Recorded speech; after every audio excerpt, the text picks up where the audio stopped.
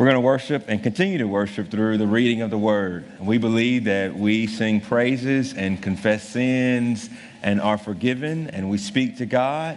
And we also believe that a part of worship is God speaks to us, that He is not silent, that the same Spirit who inspired the living Word is alive and active and is empowering us today as we listen and as we read. So I want to welcome you. One quick announcement. You'll notice sermon discussion questions that are in your bulletin. These are meant for you over your tables, in your growth groups, in your own time with the Lord, to let the Spirit continue to work upon your heart. And so I'd ask that you would just take these home and get in a growth group, connect with people, and work through these questions. Maybe your spouses, your children, but it's a discipleship tool that we hope will be a blessing to you. We're in Mark chapter 1, and we'll read verses 16 through 34. Passing along the Sea of Galilee, Jesus saw Simon and Andrew, the brother of Simon, casting a net into the sea, for they were fishermen. And Jesus said to them, "Follow me, and I will make you to become fishers of men." And immediately they left their nets and followed him. And going on a little farther, he saw James, the son of Zebedee, and John, his brother, who were in their boat mending the net. And immediately he called them, and they left their father Zebedee in the boat with the hired servants, and they followed him. And they went into Capernaum, and immediately on the Sabbath he entered the synagogue and was teaching. And they were astonished at his teaching, for he taught them as one who had authority and not as the scribes. And immediately there was in their synagogue a man with an unclean spirit. And the man cried out, "What have you to do with us, Jesus of Nazareth? Have you come to destroy us? I know who you are, the Holy One of God." But Jesus rebuked him, saying, "Be silent and come out of him." And the unclean spirit, convulsing him and crying out with a loud voice, came out of him. And they were all amazed, so that they questioned among themselves, saying, "What is this? A new teaching with authority. He commands even the unclean spirits, and they obey him." And at once his fame spread everywhere throughout all the surrounding region of Galilee. And immediately he left the synagogue and entered the house of Simon and Andrew, of James and John. Now Simon's mother-in-law lay ill with a fever, and immediately they told him about her.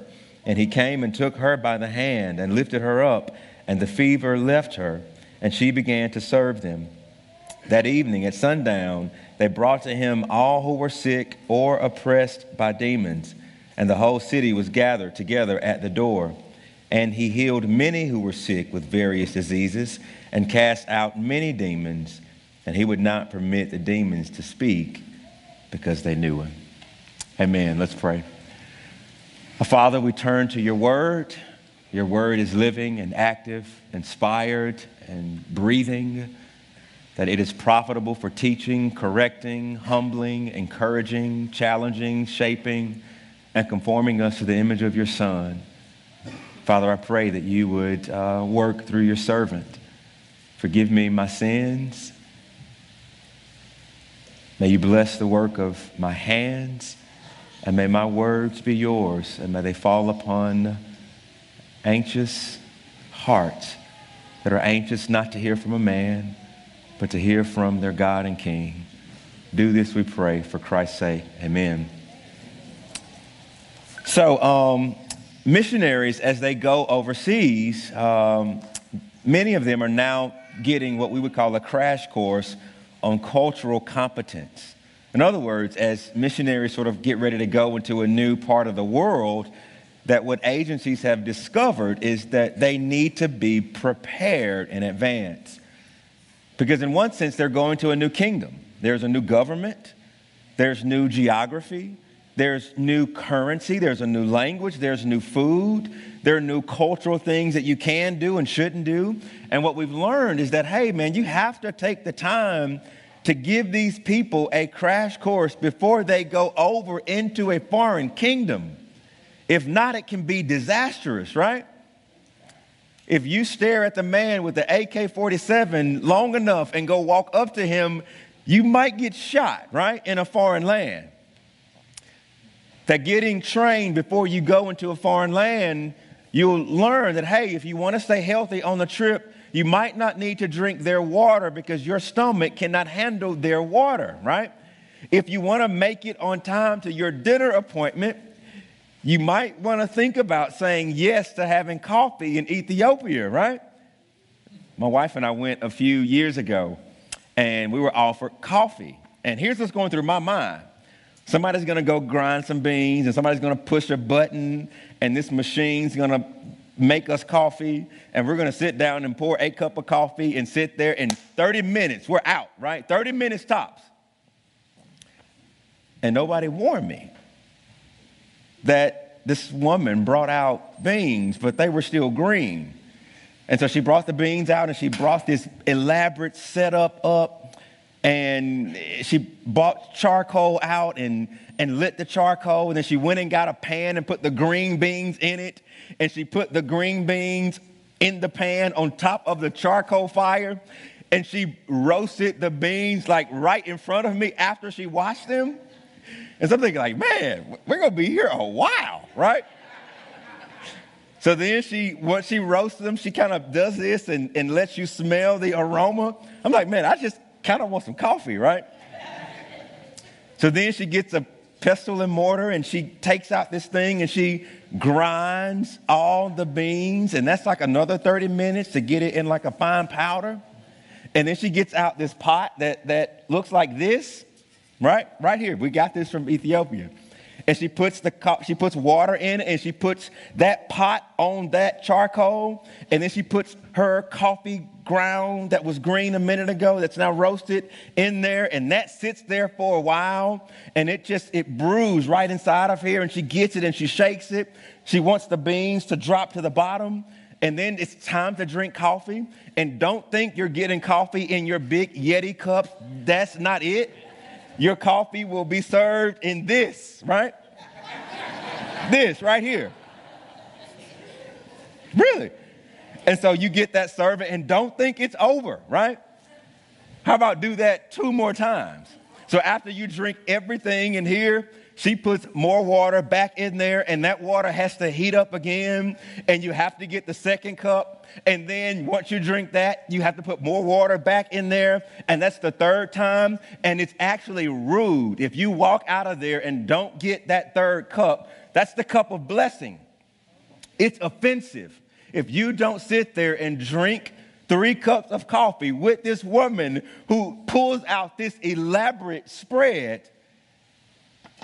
You're offending her. And so if you had a meeting at 5 o'clock and you show up at 4, you're not going to make it. It's going to be 2.5 to 3 hours. You kind of need to know that before you go into a new kingdom, because things work differently over there. Now, why is that important? Last week, Jesus announced that the kingdom of God is here. And here's what he's saying. I know you're used to living one way. I know you're American, you're Mississippian, you're African American, you're middle class, blah, blah, blah, whatever.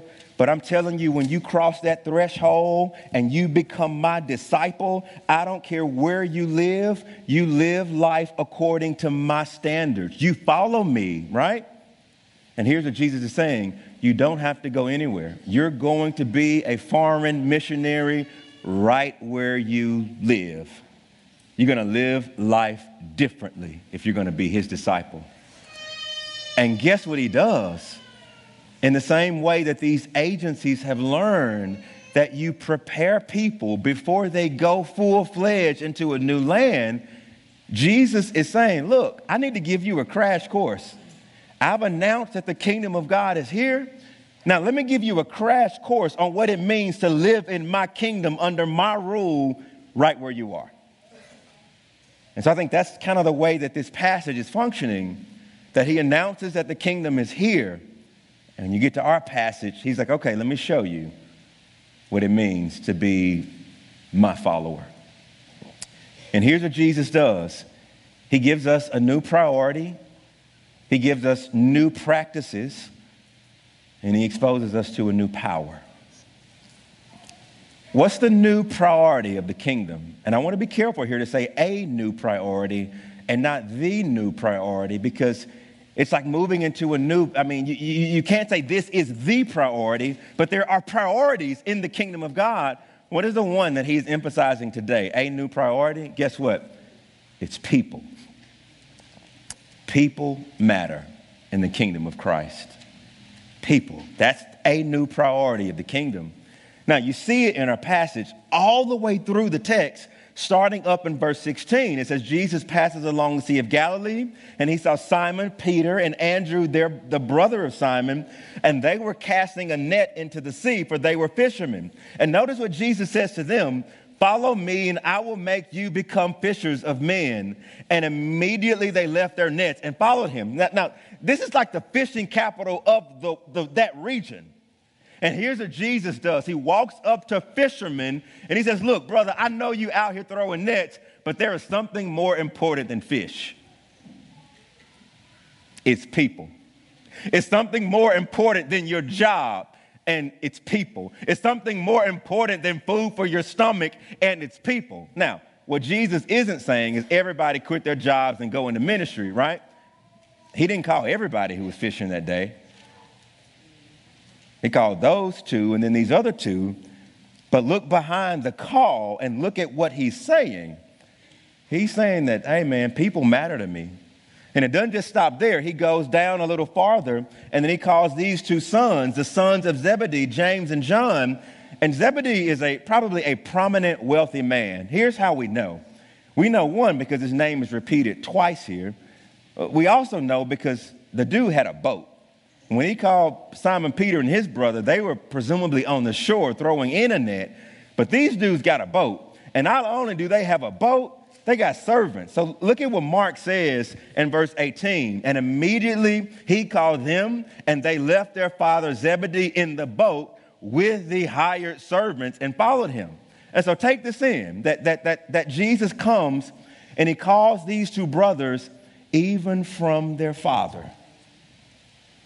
And in that culture, that was a big deal because you inherited the Father's business, that your livelihood was tied into what the Father had built.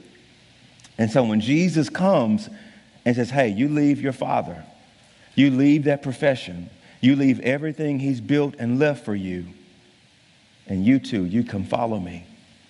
Now, why would Jesus do that? It's because people matter, and not just your parents. And not just your father's business, and not just stability. People matter. And he leaves there, and notice where he goes. He goes into a synagogue. Why does he go to a synagogue on the Sabbath day? It's not to look at the furniture in the synagogue. It's not to look at the floors and the layout. He goes into the synagogue on the Sabbath day because people are there waiting on a word from the Lord. And so he goes where the people are.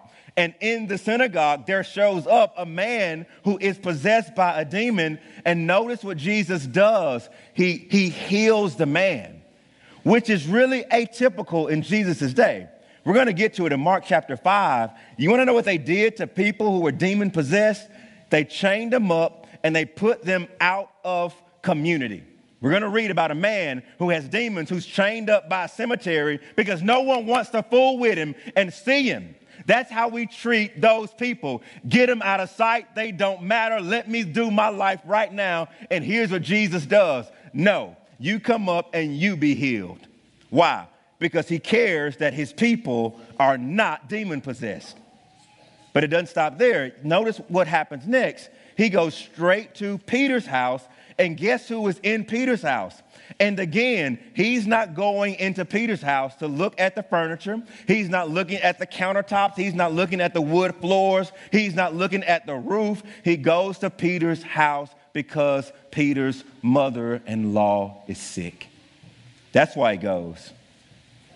And here's what Jesus does. He moves toward her. Now, do you know how women were viewed in Jesus' day? One scholar says this, that women were social half-caste. He says this is evident, first of all, in the layout of the temple. that you had the court of the Gentiles, then you had the court of women, then you had the holy place, and then you had the holiest of holies.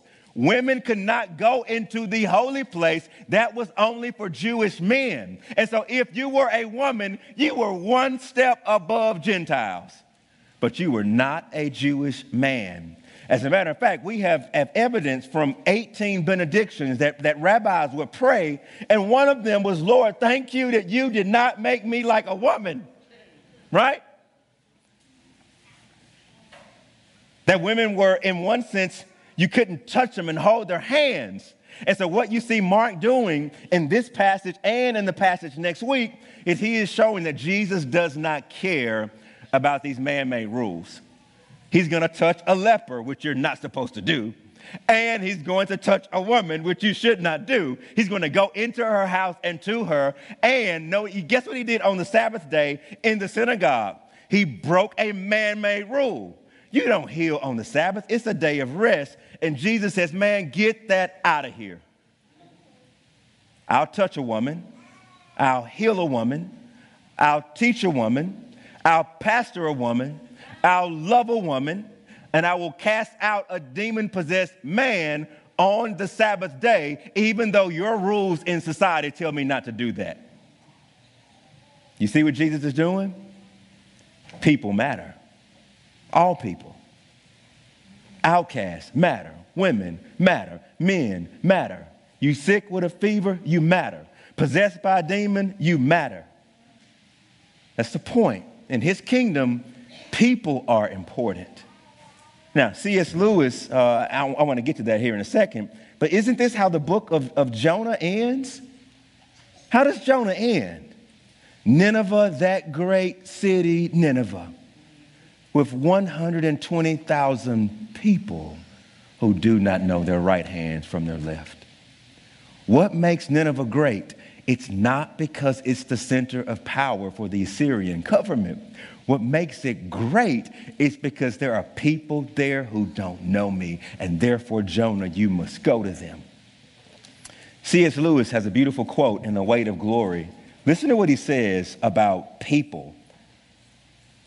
It is a serious thing to live in a society with possible gods and goddesses, to remember that the dullest, most uninteresting person you can talk to right now may one day be a creature which, if you saw them in their glory, you would now be strongly tempted to bow down and worship them.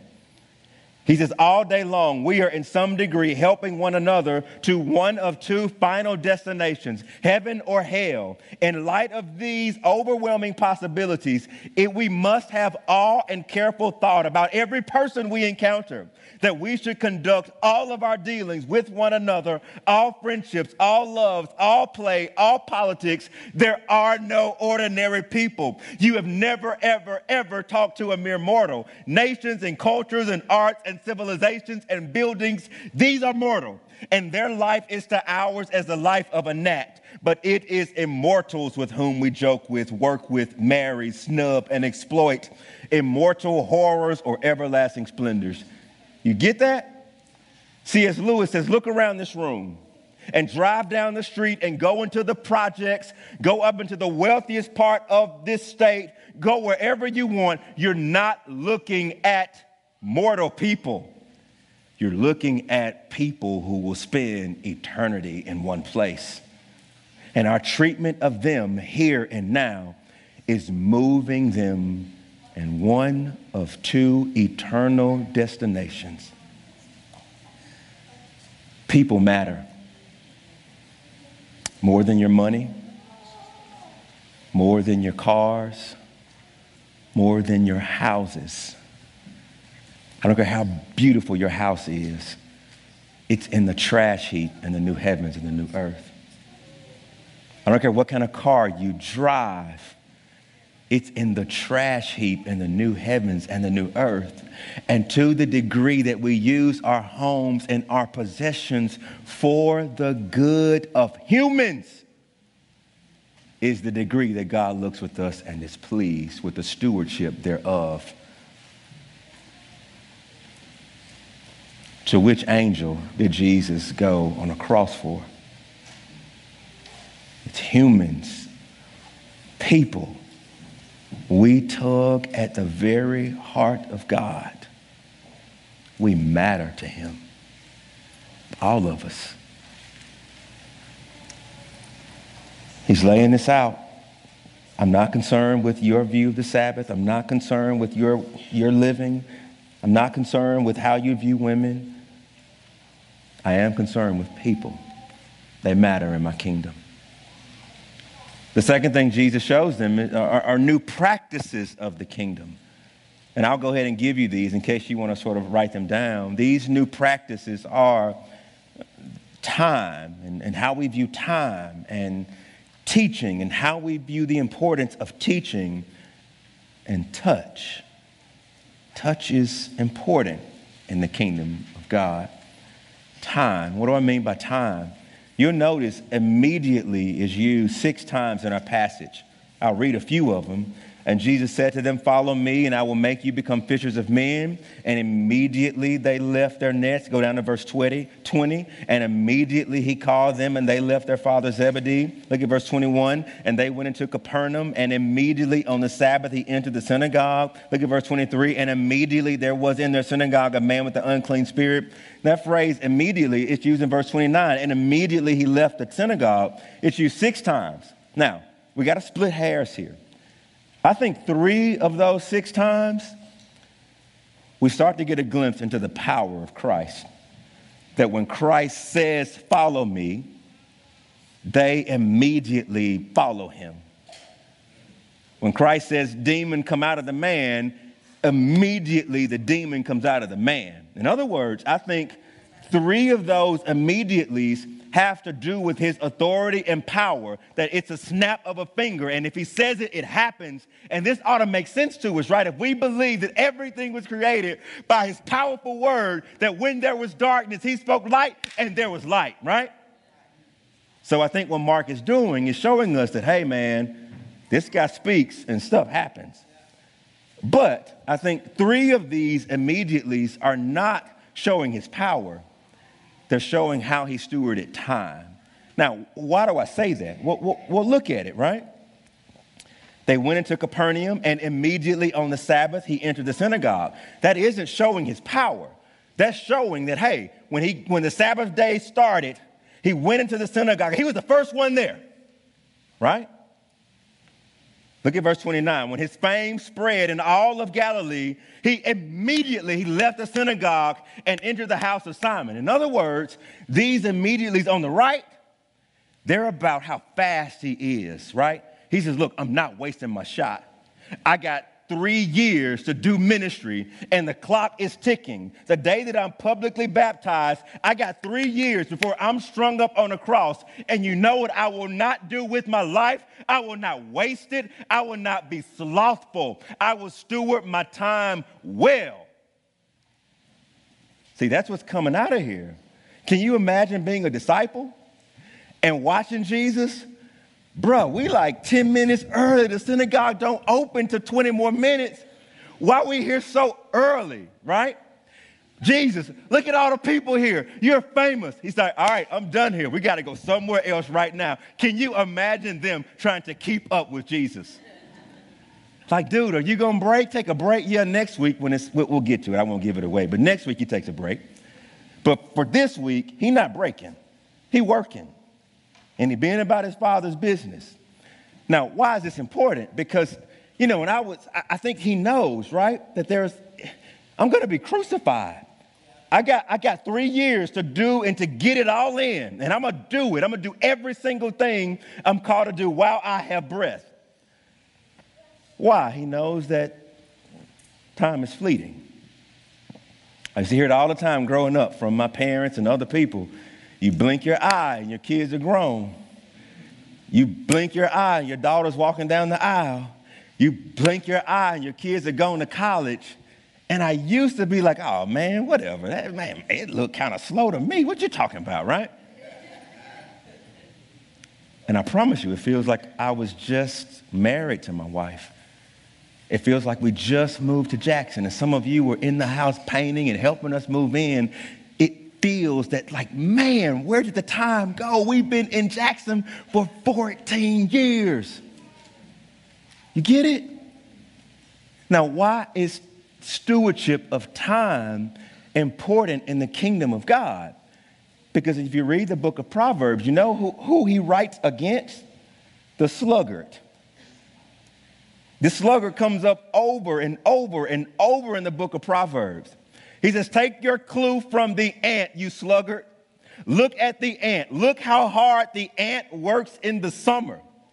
Why? Because the ant knows that winter is coming and there is no food out in the winter. And so while there is sunlight, sluggard, while you're in your bed, checking your iPhone, letting time pass you by, go look at the ant. He is out there getting it in. She is getting it in, right? It's a sluggard. Why do you roll over to your bed? You just roll over and sleep and then roll over again and sleep. And you make excuses. Hey, there's a lion outside. If I go outside, something's going to happen to me. No, you're lazy. You get it? And so if Jesus shows up, don't we kind of believe that he's going to steward his time well and he's going to be the anti-sluggard? And that's what you see. I'm the prototypical man. I steward time well. I work. And I work, and I work. Now, here's why that's important. Because the God of this age he does not want you to see this. You do know that every time you pick up your phone and you get on social media and you click on something, somebody somewhere is getting paid. They're getting paid for you to sit on that thing for hours. When we sit down and watch TV all day long, somebody is getting paid for us to sit there like a zombie, right? And here's what happens. We're being sluggards while the kingdom of God is just going right past us. And what Jesus says, if you're in my kingdom, a part of me, you're going to take up your cross and you're going to follow me. And your life needs to look like mine. You need to be about the Father's business. There ought to be a fire behind the people of God where we're anxious and excited to serve and worship the King. And so when he brings his first disciples, in my kingdom, we go hard in the paint. We work hard. And next week we're going to see, and we rest well. And rest should come to those who work, right? If your habit is just to rest and to be lazy, that is not Sabbath. That is laziness. But you see the work. Let's be about the Father's business. Time is different in his kingdom. The next thing that's different is teaching.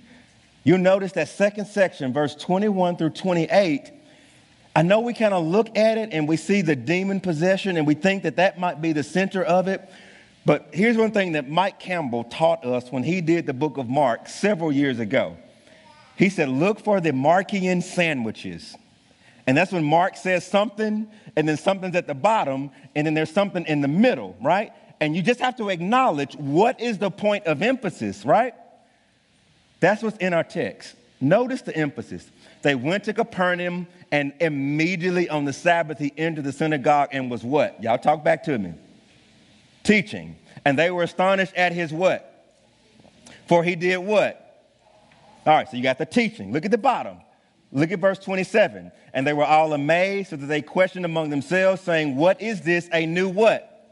Teaching. So you got teaching at the top and teaching at the bottom. And you get this demon possession in the middle. Now, how do we interpret that? Here's the way I think we ought to interpret that. That Jesus shows up in the synagogue to teach. And as soon as he shows up, this demon-possessed man shows up and starts to take attention away from the teaching. And Jesus says, hey, you shut up. You cannot talk right now. I have something to say, so you be quiet. You're interrupting my teaching. You get it? The demon possession was a distraction from teaching. Think about this. Jesus came and healed people, but he did not create a hospital. He came and fed people, but he did not start one grocery store. He came and did miracles, but he was not a traveling circus man. He came here and he preached and he taught the word of God with power and authority. In other words, he knows that man shall not live by bread alone, but every word that comes out of the mouth of God. And therefore, we can say a lot of things about Jesus, but at the top on his list, he was a preacher and a teacher. You get it? And this is hard for us to hear because we would rather be entertained than be taught. Right?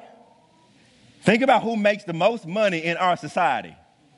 We put our teachers at the lowest of the low, and I'm going to pay this dude over here $10 million a year to dribble a ball. Look, I love sports. I do. I promise you. I'm not pointing the finger. I'm just saying. We're conditioned by that. We'll pay a coach $27 million, and this professor who's breaking bread off, they got to get 2 jobs to make ends meet.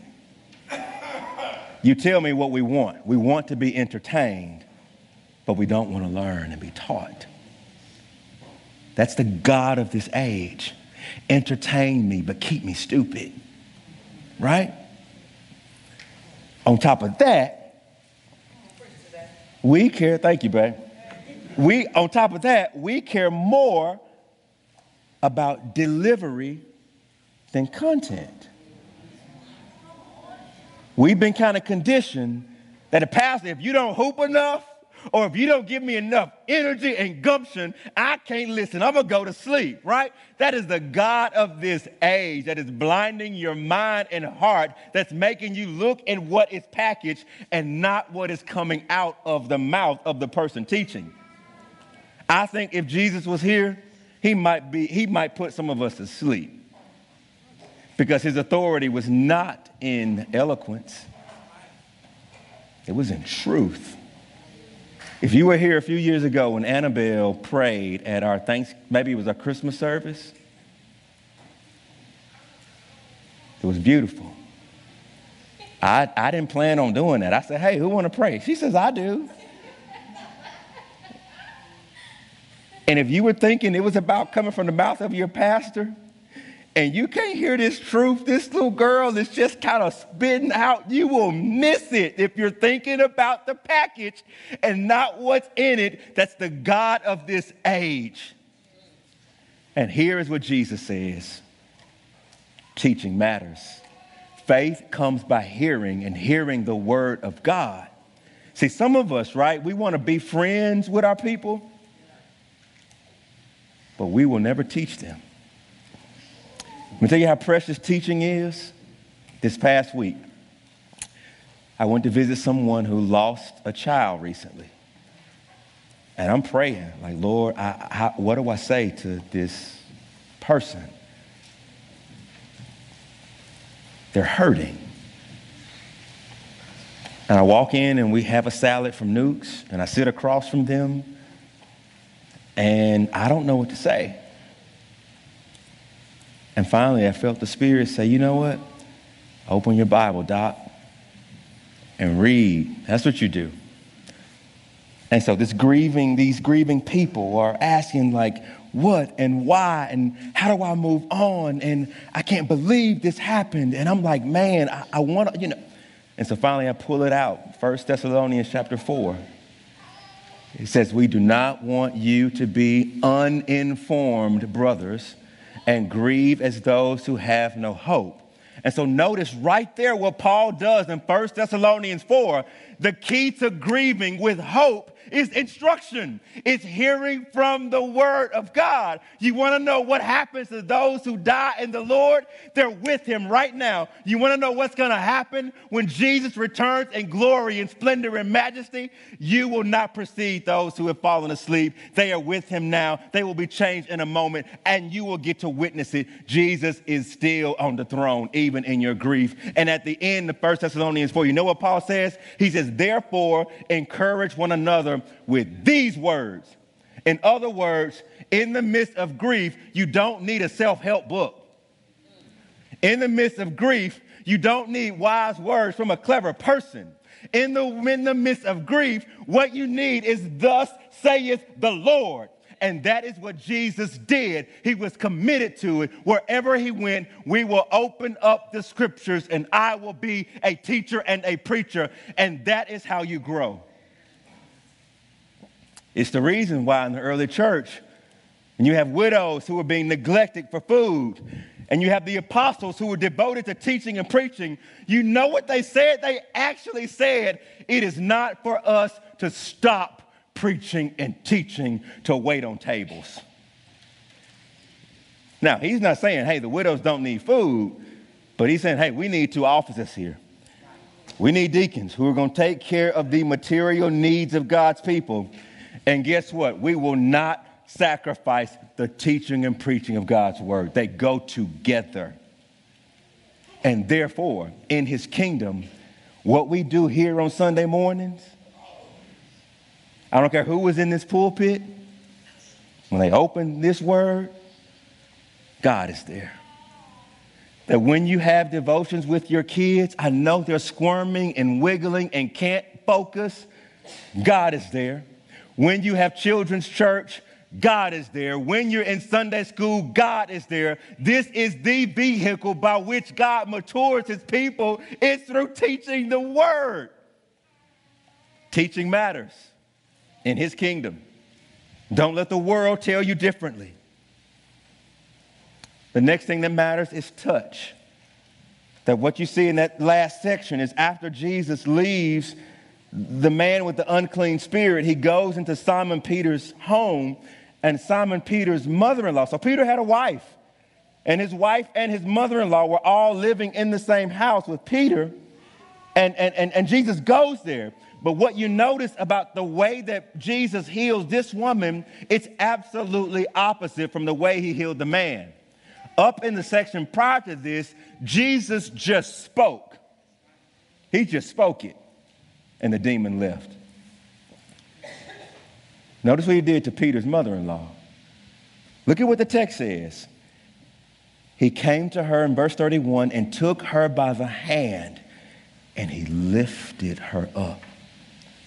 After this, he's going to go and touch a leper. He got the power to make leprosy go just by saying it. He got the power to tell that woman to get up, but he chooses in this moment to do more than just say it. He chooses to go and touch her. You see it? Now, there's a guy, he's not a Christian, so if you read his stuff, read it carefully. He's a neuroscience professor at Johns Hopkins University. His name is David Linden. He did a TED Talk, which you can listen to, not kids, maybe parents. Don't think he's a Christian. Matter of fact, I'm almost sure he's not a Christian. But his neuroscience stuff is like off the charts, good. And here's what he says. He says, touch is the most underexplored of our five senses. He says, for every 100 papers on vision, on cookbooks, on taste, he says you get one paper on touch. We don't fully understand it. Now, he makes a jump, which I think is wrong. He makes the jump from this need for touch to evolution. And that's the wrong jump. I think this need for touch goes back somewhere else that I'll get to later. But here's what he writes. This is the good stuff.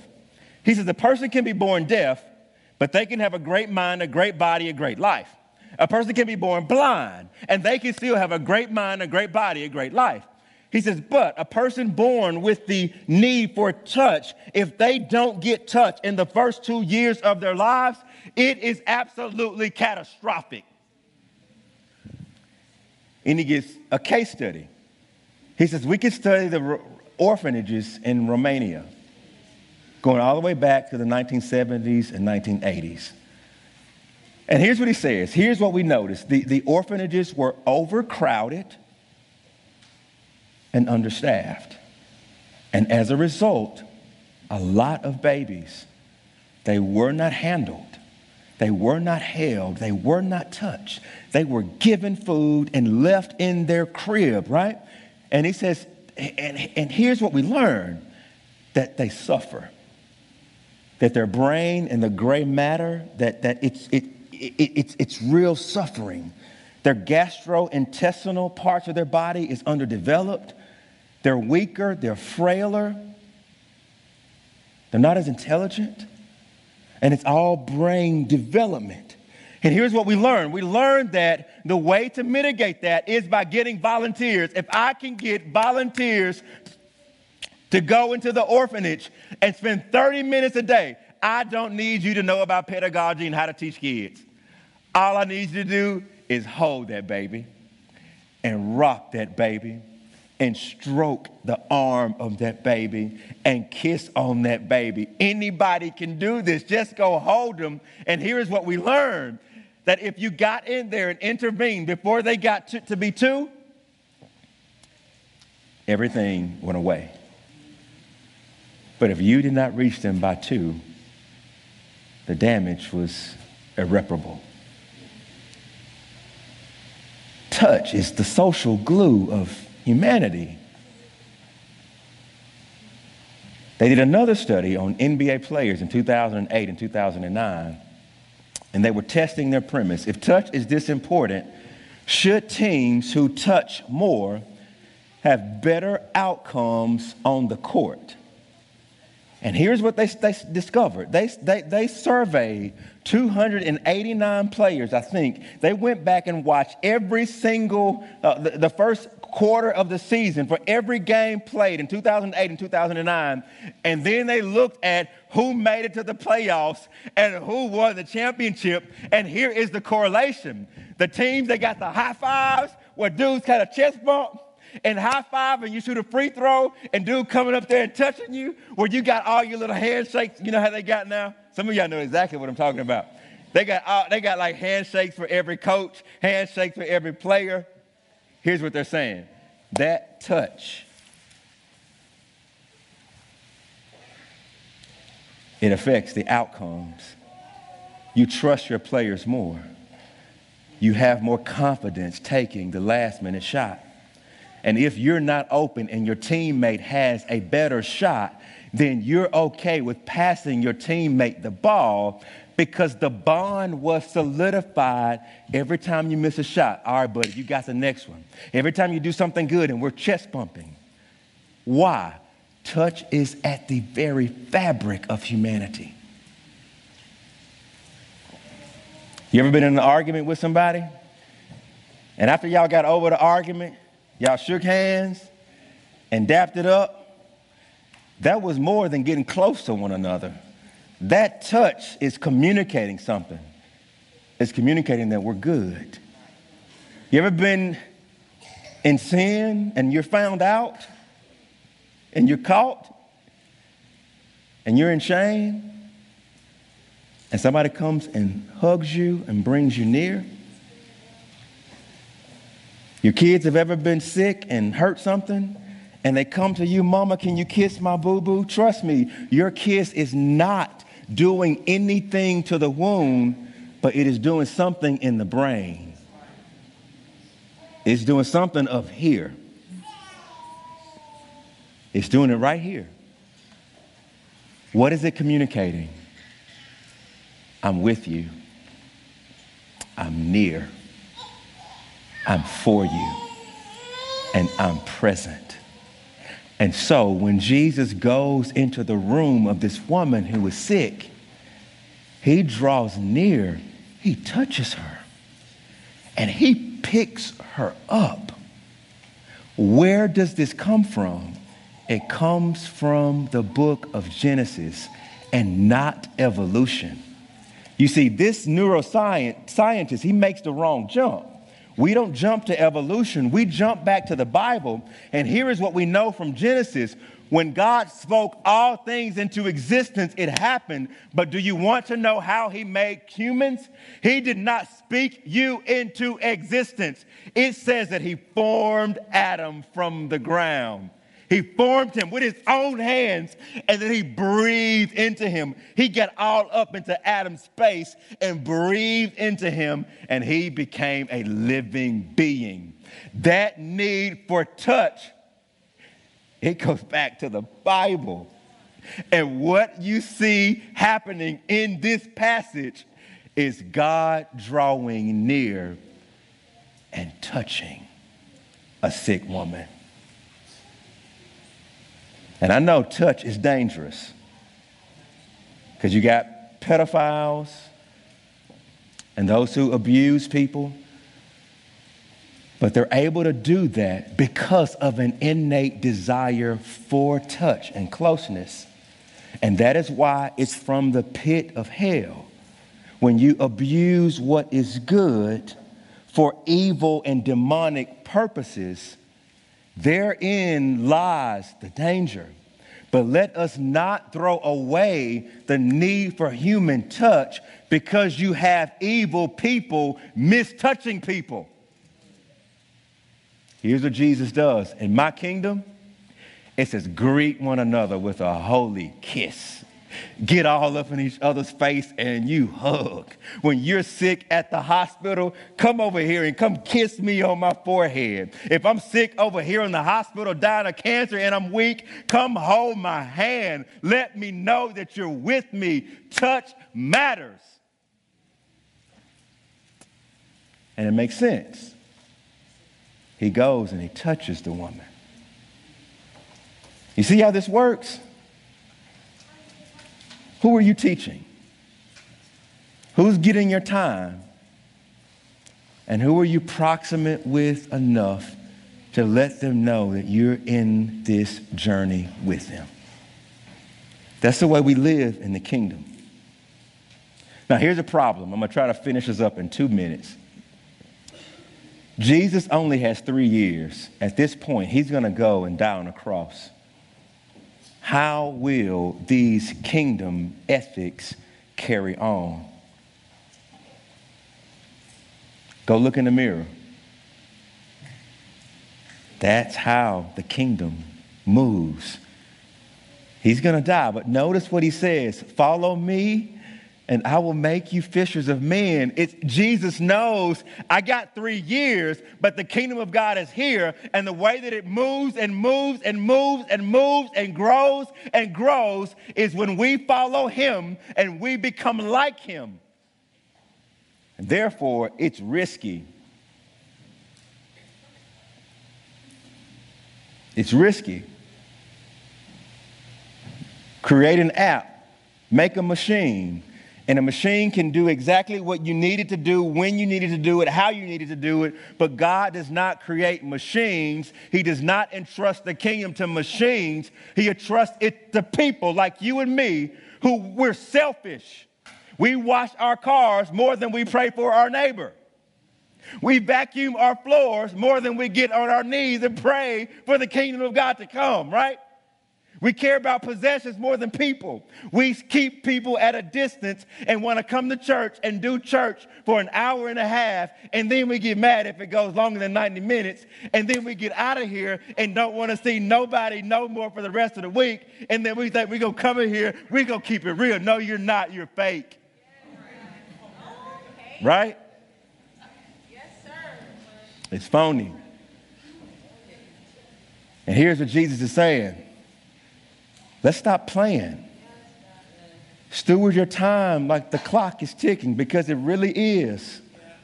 Know people, love people, be in community because you really need it. Teach people because you might not be the most articulate person, but trust me, let the lion out of the cage, rightly divide the word of truth, and you watch what happens. So what would Jesus do to turn these folks who are going to fumble and sin and not want to do it? I think the most important verse is in verse 17. He says, follow me and I will make you become fishers of men. He says, I will do it. I'm going to do it. You follow me. You take your time and you watch me love people. and my infectious love for people, if your heart is softened by the gospel, it will seep in there and you will love people like me. I will take away your guilt and your shame and your selfishness on the cross, and I will up you one. I will do more than take away your guilt.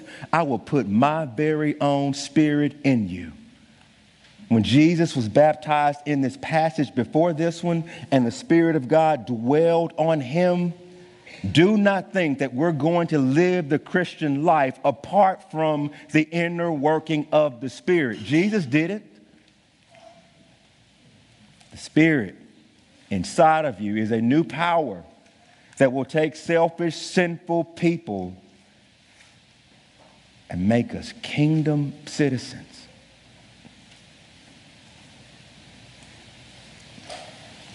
You want to know the fruit of this type of love, these type of priorities, these type of practices? Look at it. Verse 28, and at once his fame spread everywhere throughout all the surrounding region. Look at verse 33, and the whole city was gathered together at the door. That when Jesus invaded this world with a love for people and stewarding his time and teaching and drawing near to them, do you want to know what happened? The people beat the door down because they saw something different.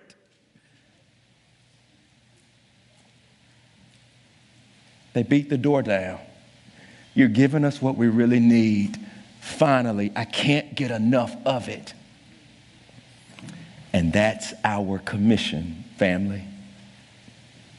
If we live out these things by the power of the Spirit, it has no choice but to be appealing to a hurting, starving, craved world.